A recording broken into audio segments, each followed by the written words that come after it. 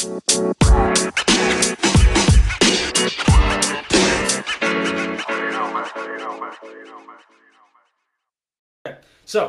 first off, let me give a breakdown. We all kind of understand what lookalikes are, but I'll give a short breakdown of lookalikes, and then I'm going to give a long-winded detail of what interest groups are. So, lookalikes.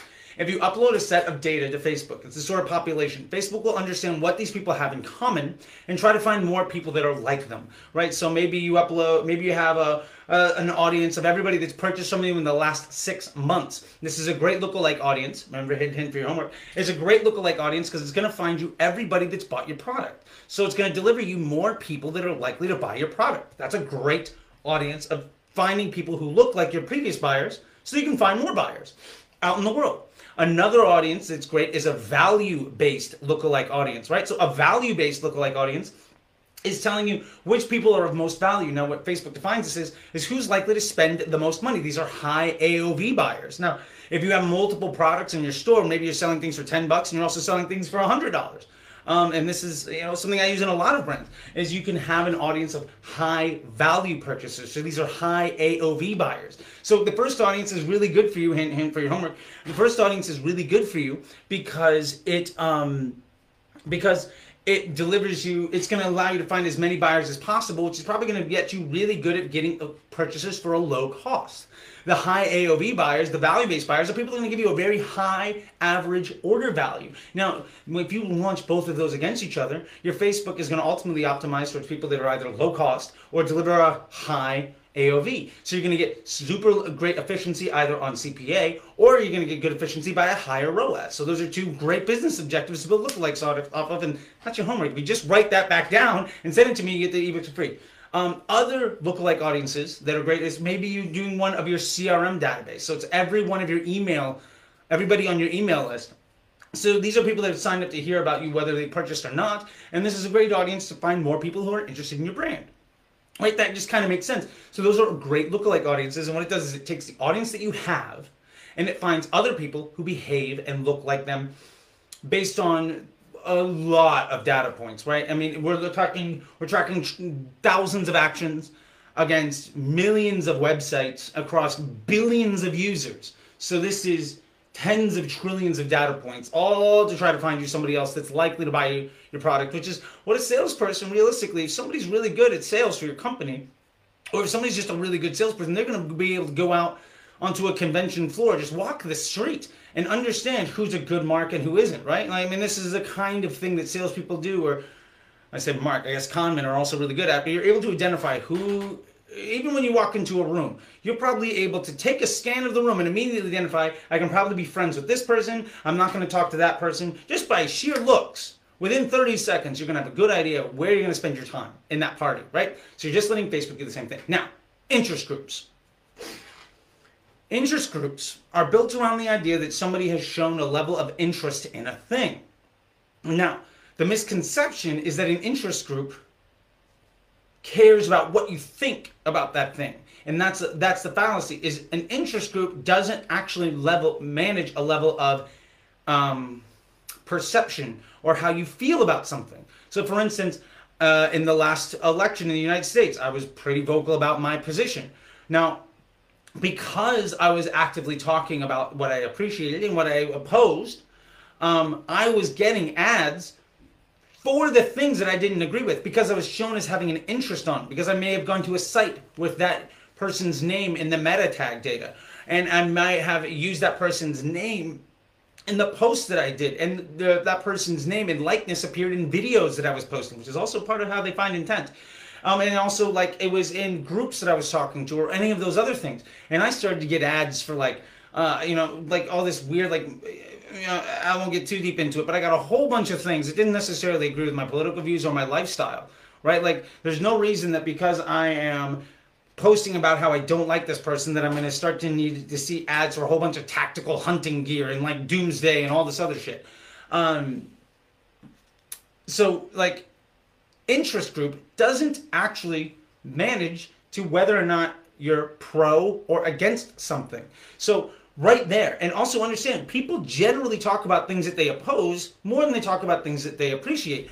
And this is a sort of a weird thing in the world, but especially if you go to Amazon reviews or you go to Yelp, or if you go to a great restaurant, you might tell a friend or two, like, hey, I just went to a great restaurant. Now, if you have a really bad experience, you're going to tell everybody that place sucks. If people are generally far more likely to share negative experiences than positive experiences, and that's just a facet of human nature, and it's more because we're trying to prevent other people from having a bad time. But good times, I mean, it's just sort of the social contract, right? And so that's something to really keep in mind. So let's just be very kind and say that 1/4 of people that talk about a thing aren't feeling positive about it. Now, generally might even be closer to half or more. So let's say you have an audience of an interest group of, let's say, 10 million people, okay? That means out of that 10 million, 2.5 million don't actually, let's say there's 10 million people talking about a thing. And 1/4 of those people don't feel positively. So out of that 10 million people talking about it, only 7.5 that you might target actually care in a positive way about what you're talking about, which means 25 cents out of every dollar is going potentially to people that don't like you, which means your estimated action rate is going to go down, which means your bid in the auction is going to go up because people don't like you. So you're seen as an advertiser that is a burden on people's newsfeed. You're going to get a bad page score. You're going to get a lot of X-outs. You're going to get a lot of negative commentary, which means your ads are going to be less effective because you're not reaching people that think positively about what you have to say. Second, the interest group isn't exactly a one-to-one relationship on everybody that's talking about a thing. So you might only capture 30 to 50 or 60%, the actual figure from Facebook is somewhere between 40 and 60% of people that talk about a thing and show an interest are actually included in that interest group. So if 10 million people are talking about a thing, maybe only, let's say a nice number, 5 million of them, right in the middle of that 40 to 60, let's use a nice number, 5 million of them are actually in that interest group. And again, 1/4 of those people don't even actually think positively about what you're doing. So out of 10 million people that are talking about something, there's only maybe 3.5 million that actually think positively about it, but you're going to try to go after that audience. You're wasting 25 cents of every dollar, but you're already shrinking down. If you see an interest group of 10 million people, it's probably out of 15 or 20 million people that might be interested in the thing. So you're missing out on a large swath of individuals that might think very positively about something because that interest group isn't including all of them. And then the people that you do target, a large portion of them, probably close to 40 or 50% of them, think negatively about what you have to say. So you're wasting 25 cents, 30, 50 cents of every dollar on people that don't think well about what you're doing. So your ad, not only is it not good to convert that person, but they're going to report back negative experiences about your ad based on just swiping through it, Xing out of that ad, hiding that ad, reporting you, or leaving Facebook because they saw your ad, which is going to make your ad account work less efficiently. It's going to reflect poorly on your page, and it's going to hurt your success long term. The last thing that we want to talk about when it comes to interest groups is that they are high level of competition. And what I mean by this is, if you own the data, if that's your CRM group, if your CRM list that you're making a lookalike audience off of, you're the only person segmenting those individuals in that way to target them, which means the competition for that inventory is inherently low. Now, say you're targeting a large interest group. There are two types of people, or really three, that are going to be targeting that interest group. Number one, you're going to get the people that are just boosting posts. Now, if you hit boost posts, which millions of people do every day, what it's going to do is it's going to give you a default option. Here's all the interest groups you can target with your boosted post. Now, this is only $5, $10, $20, maybe $100 per post, but millions of people do it every day. So you're competing with $50 to $100 million or more of people competing against that interest group, and they're paying a premium to do it because they're not really hip to Facebook ads. So you're competing with all of these really low quality people that are clogging the feed on the interest group that you're targeting. The second group of people that you're targeting after are everybody that is also targeting that interest group because of their ad account. They're like, well, I've got this thing, so I'm going to target those individuals. So that might be more thousands of people that are targeting that, but with a higher budget than 10 or 15 or $20. Like they might be spending $100 a day or $1,000 a day against this interest group. So you're not only are you competing with, $50 to $100 million potentially from low-end users that are jacking up the price of that inventory, but you're also dealing with advertisers that are using that interest group to deliver business results. So they're competing in the conversion objectives, right? Because those first ones might just be traffic objectives, but it's overall raising the cost of inventory. Those conversion objectives might be driving up your cost for conversion because there's more people focusing on that limited inventory of people that are interested in buying based off of something potentially. So that cost is going up. The other thing, and I can tell you this as somebody that has spent over $1 million a day for certain accounts.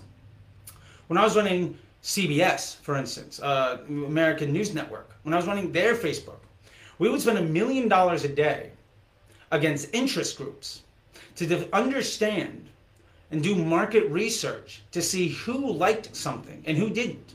We could tell, does this show appeal to, whoever? And they would use that money to go after advertisers to buy commercials on the TV show.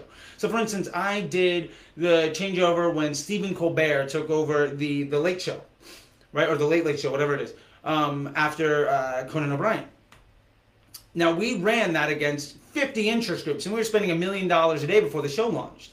And based on the information that we got, they were able to go after different advertisers and say, this show is going to appeal to X, Y, and Z. And we've done a bunch of market research. And hint, that market research is far more effective than doing a customer survey of 10,000 people or 100 people. Because you're reaching millions and millions of people for days and days on end or weeks on end to determine what this thing is. So not only are you competing with somebody dropping $5 or $10 on a boost post, and not only are you competing with some other advertiser, hitting this interest group, you're also dealing with people that don't give a fuck about business results. They're looking for intelligence. So they're jacking up the cost of that inventory. So when you're targeting an interest group, you're competing against, and the same thing happens for Tide, it happens for Levi's, it happens for New Balance, it happens for literally every billion-dollar company. They're all doing this every single day. And they're spending 7 figures, and collectively against them, they're probably spending billions a day. Or at least hundreds of millions. I would be stunned if it's not billions a day on the ad platform to spike the cost of these interest groups. So when you're targeting these interest groups, you're competing with CBS, you're competing with everybody else in your direct market that is using that interest group, and you're dealing with all of these low entry level people that are just hitting boost posts and everything else. So when you're targeting interest groups, you're competing against all of these advertisers, and you're doing it in a way that is not really likely to deliver you consistent results. And that leads us to the last point, which isn't one of the first 3, but a nice little bonus feature, is that interest groups aren't stable. They could go away, they could disappear, they might come back. How they're defined might change depending on whatever developer, whatever engineer is defining that interest group, because interest groups are actually collated by engineers that are using large amounts of data to define things. And there are hundreds of engineers that are working on this all the time. So how that interest group is put together might be completely different one week than it is the week before, which means that great audience that you were going after might disappear overnight. So it's not a way for you to build a sustainable business model. So while you might think I'm really clever because I'm targeting all of these things, you're actually focusing in on extremely high competition for extremely low quality users that may or may not be there tomorrow and that don't necessarily give a fuck about what it is that you're selling. So because of all that stuff, I really never try to rely on interest groups other than when I'm starting a brand off and I need to just get some forward momentum and I'm willing to pay that premium because I don't have enough data to do a lookalike and because we don't have enough runway with the clients or with the budget to test at broad and to just spend a while to get the results in. The other thing about interest groups, what they do is if you do have a client, is it makes you look smart. And a lot of ad agencies throw that in there so they can say people interested in this and moms do this and fathers do that and all this other data that old school marketers look at that isn't really actionable is something that they'll focus on. Now, remember this insight for CBS or your local Jamba Juice or your sneaker company or whatever, it's actually really helpful for them to understand the rest of their marketing efforts, right? Like if they're going after where are we going to buy billboards? Who are we going to get to advertise our product? What commercials are we going to have on our thing? Who are we going to reach out to try to sell? What kind of products are we going to develop? All of this information comes from Facebook. And it's far better than any market research firm. But if you're trying to sell something and you're competing against them, your $100 or $1,000 a day is dealing with millions and millions from people that don't give a fuck about actually making a sale. So that is just extremely difficult business to compete with. And for that reason, I highly recommend that you try not to work on it. And to give a real world example, this would be like going to a convention floor and trying to hand out business cards. When you're standing in between people with giant booths that have really bright, shiny lights that are doing everything else. Now, you might get 4 or 5 or 10 really good relationships that you follow up on, and maybe you get a client or a customer. But the other people are willing to spend $10,000 a day to completely lose money just so they can understand what people think, just to get people excited. For them, it is a loss leader, right? They don't give a fuck about the actual performance of it. They're just there to make sure that they're part of the conversation. And so if you're competing with them, remember that you are fundamentally competing with people that have different business objectives. And it's going to hurt your bottom line. And it's not a way to build a business sustainably. So that's the lesson for the day. Remember, your homework is to identify 2 lookalike audiences and what their business objectives are. And you can message me on Twitter. You can post inside the Facebook group. You can DM me if you want to. You can friend me on Facebook, whatever it is that you want to do. I would love it if you would share the link to whatever and follow me up. But yeah, so that is the lesson for the day there.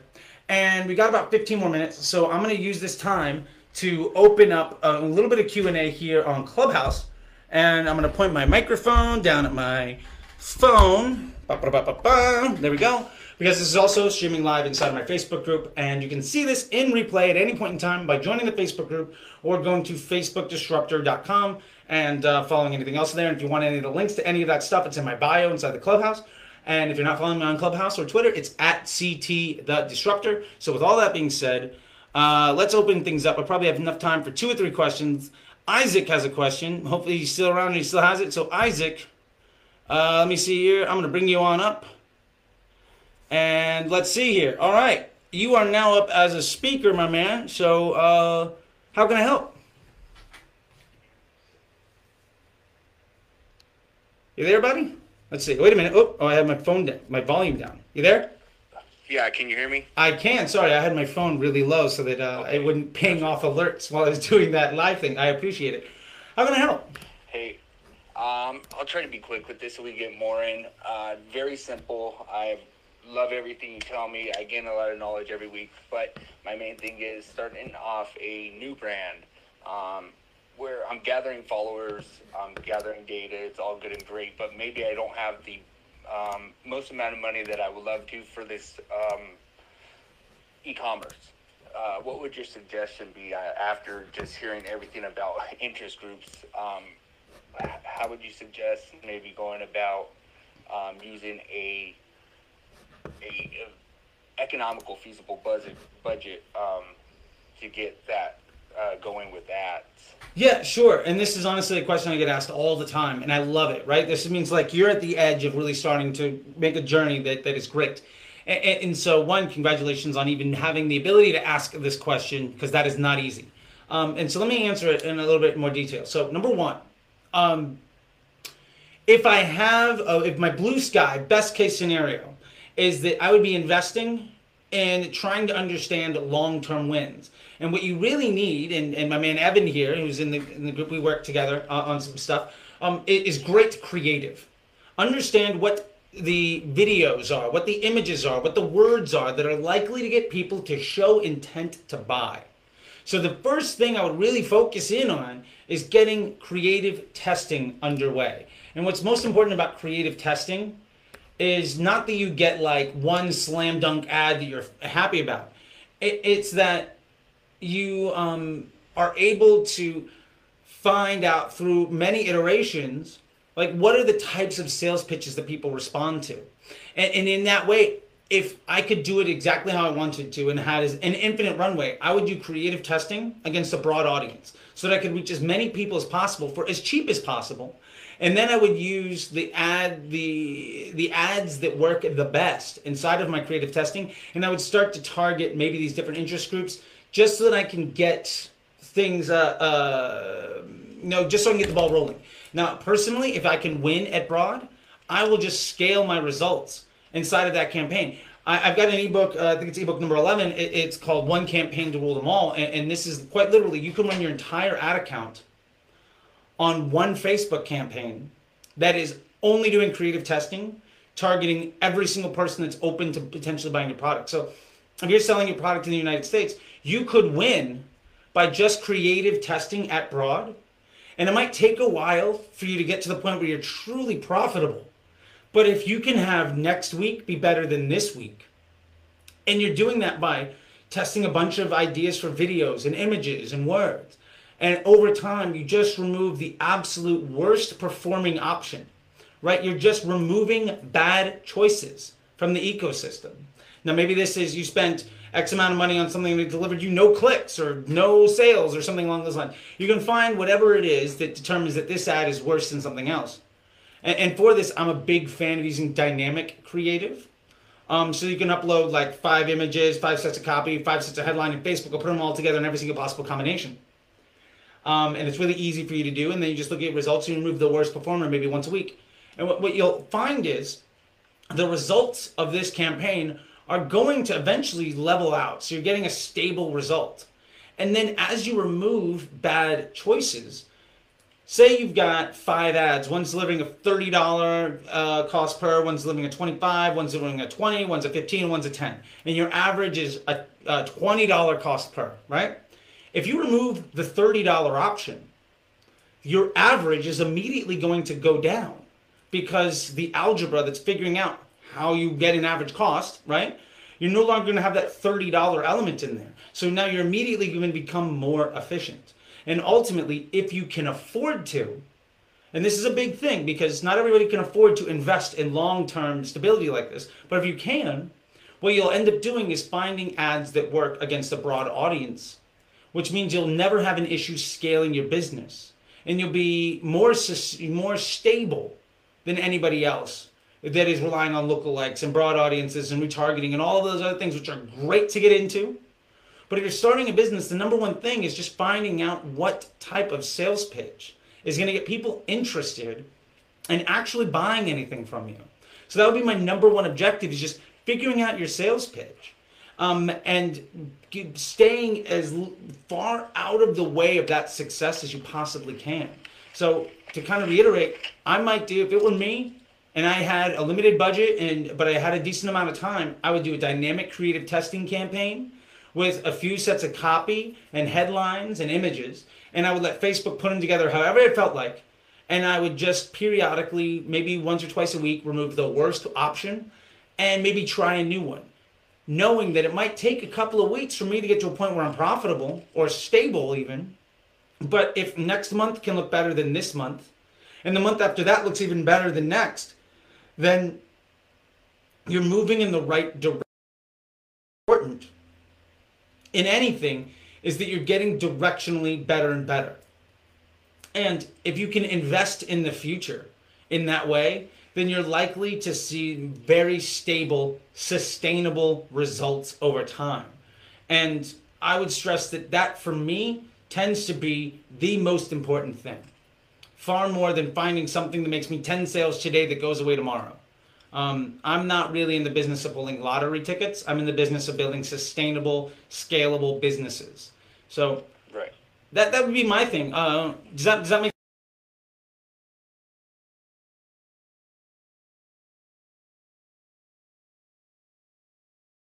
So one last to bleed off on that question, a daily budget.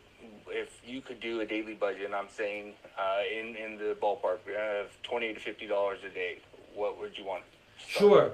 And this is a great question I get all the time. And I'm going to try to give the best quality answer, okay? Yep. There are 2 ways that I'm going to determine my daily budget. Number 1 is I'm going to identify what can I invest, right? So if I have a business, I'm going to understand what level of investment am I going to have. How much can I invest in my inventory? How much am I going to invest in my storefront, right? How much am I going to invest by paying myself? Part of those things is also, what am I able to invest over the next month, the next 3 months, as part of your business plan to find customers and advertising? And then you can break it down that way. Maybe you can ultimately say, hey, I can invest $5 a day, or I can invest 500, whatever that is, right? Depending on your financial situation.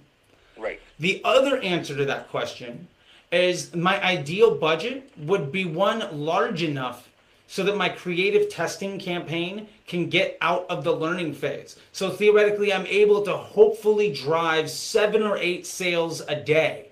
And the way that I find that is, well, what's my target cost? If my target cost for making a sale is, say, $10, I would want my budget to be at least $70 or $80, hopefully. And again, perfect world. Not everybody can do this. This is as close as we can get, hopefully.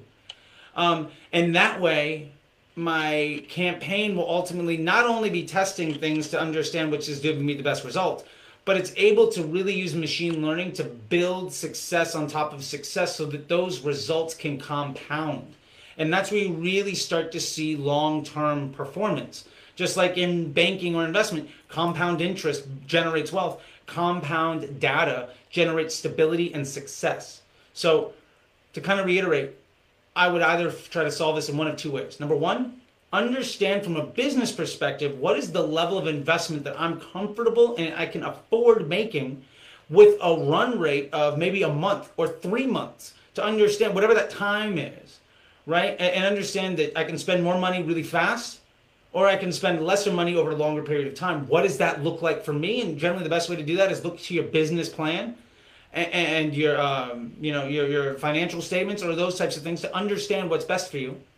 Or just say, hey, look, in a perfect world, if I can make sales for $10 a pop, I'm going to be really happy. I want to be able to at least achieve that, and maybe I won't get to that point right away. So maybe it's my average cost is $15, and I'm not anywhere close to my target. But if I can generate 7 or 8 sales at 15, maybe next week there'll be 14, and next month it'll be 12, and then the month after that I'm at 9, and I'm like, so by month 3 I'm good. But in order to get there, I need to spend enough. So those would be the 2 ways that I would really look at to trying to define what my best budget would be to start. And if you have a limited budget, the way you deal with that is by having a limited amount of diversity in the platform. So if you are at the point where you can only spend enough for 7 to 10 sales a day, I would recommend having only one campaign with maybe only one ad set and using dynamic creatives so that you're able to focus as much spend in the fewest amount of places so that you can have the highest level of confidence in what is the worst option so that you can remove it. And if you remove the worst option week over week, month over month, you're going to get better. Awesome. Thank you. I appreciate it so much. Yeah, absolutely. No problem. Anybody else have any questions?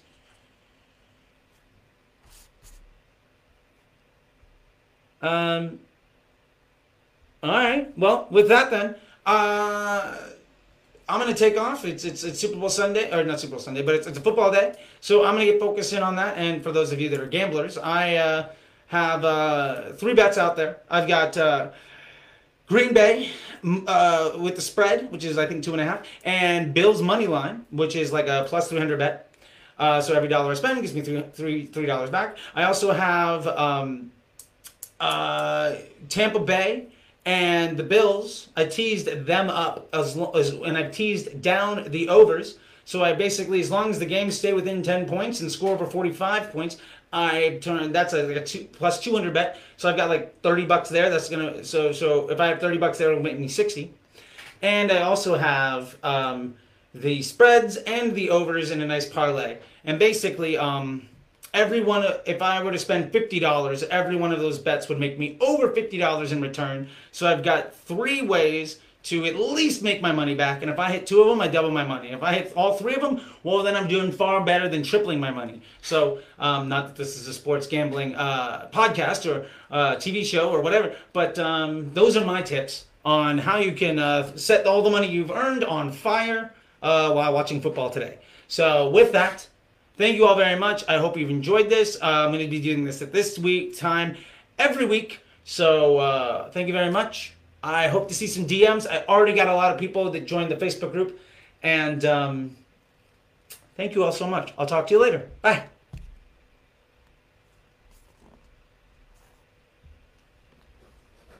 And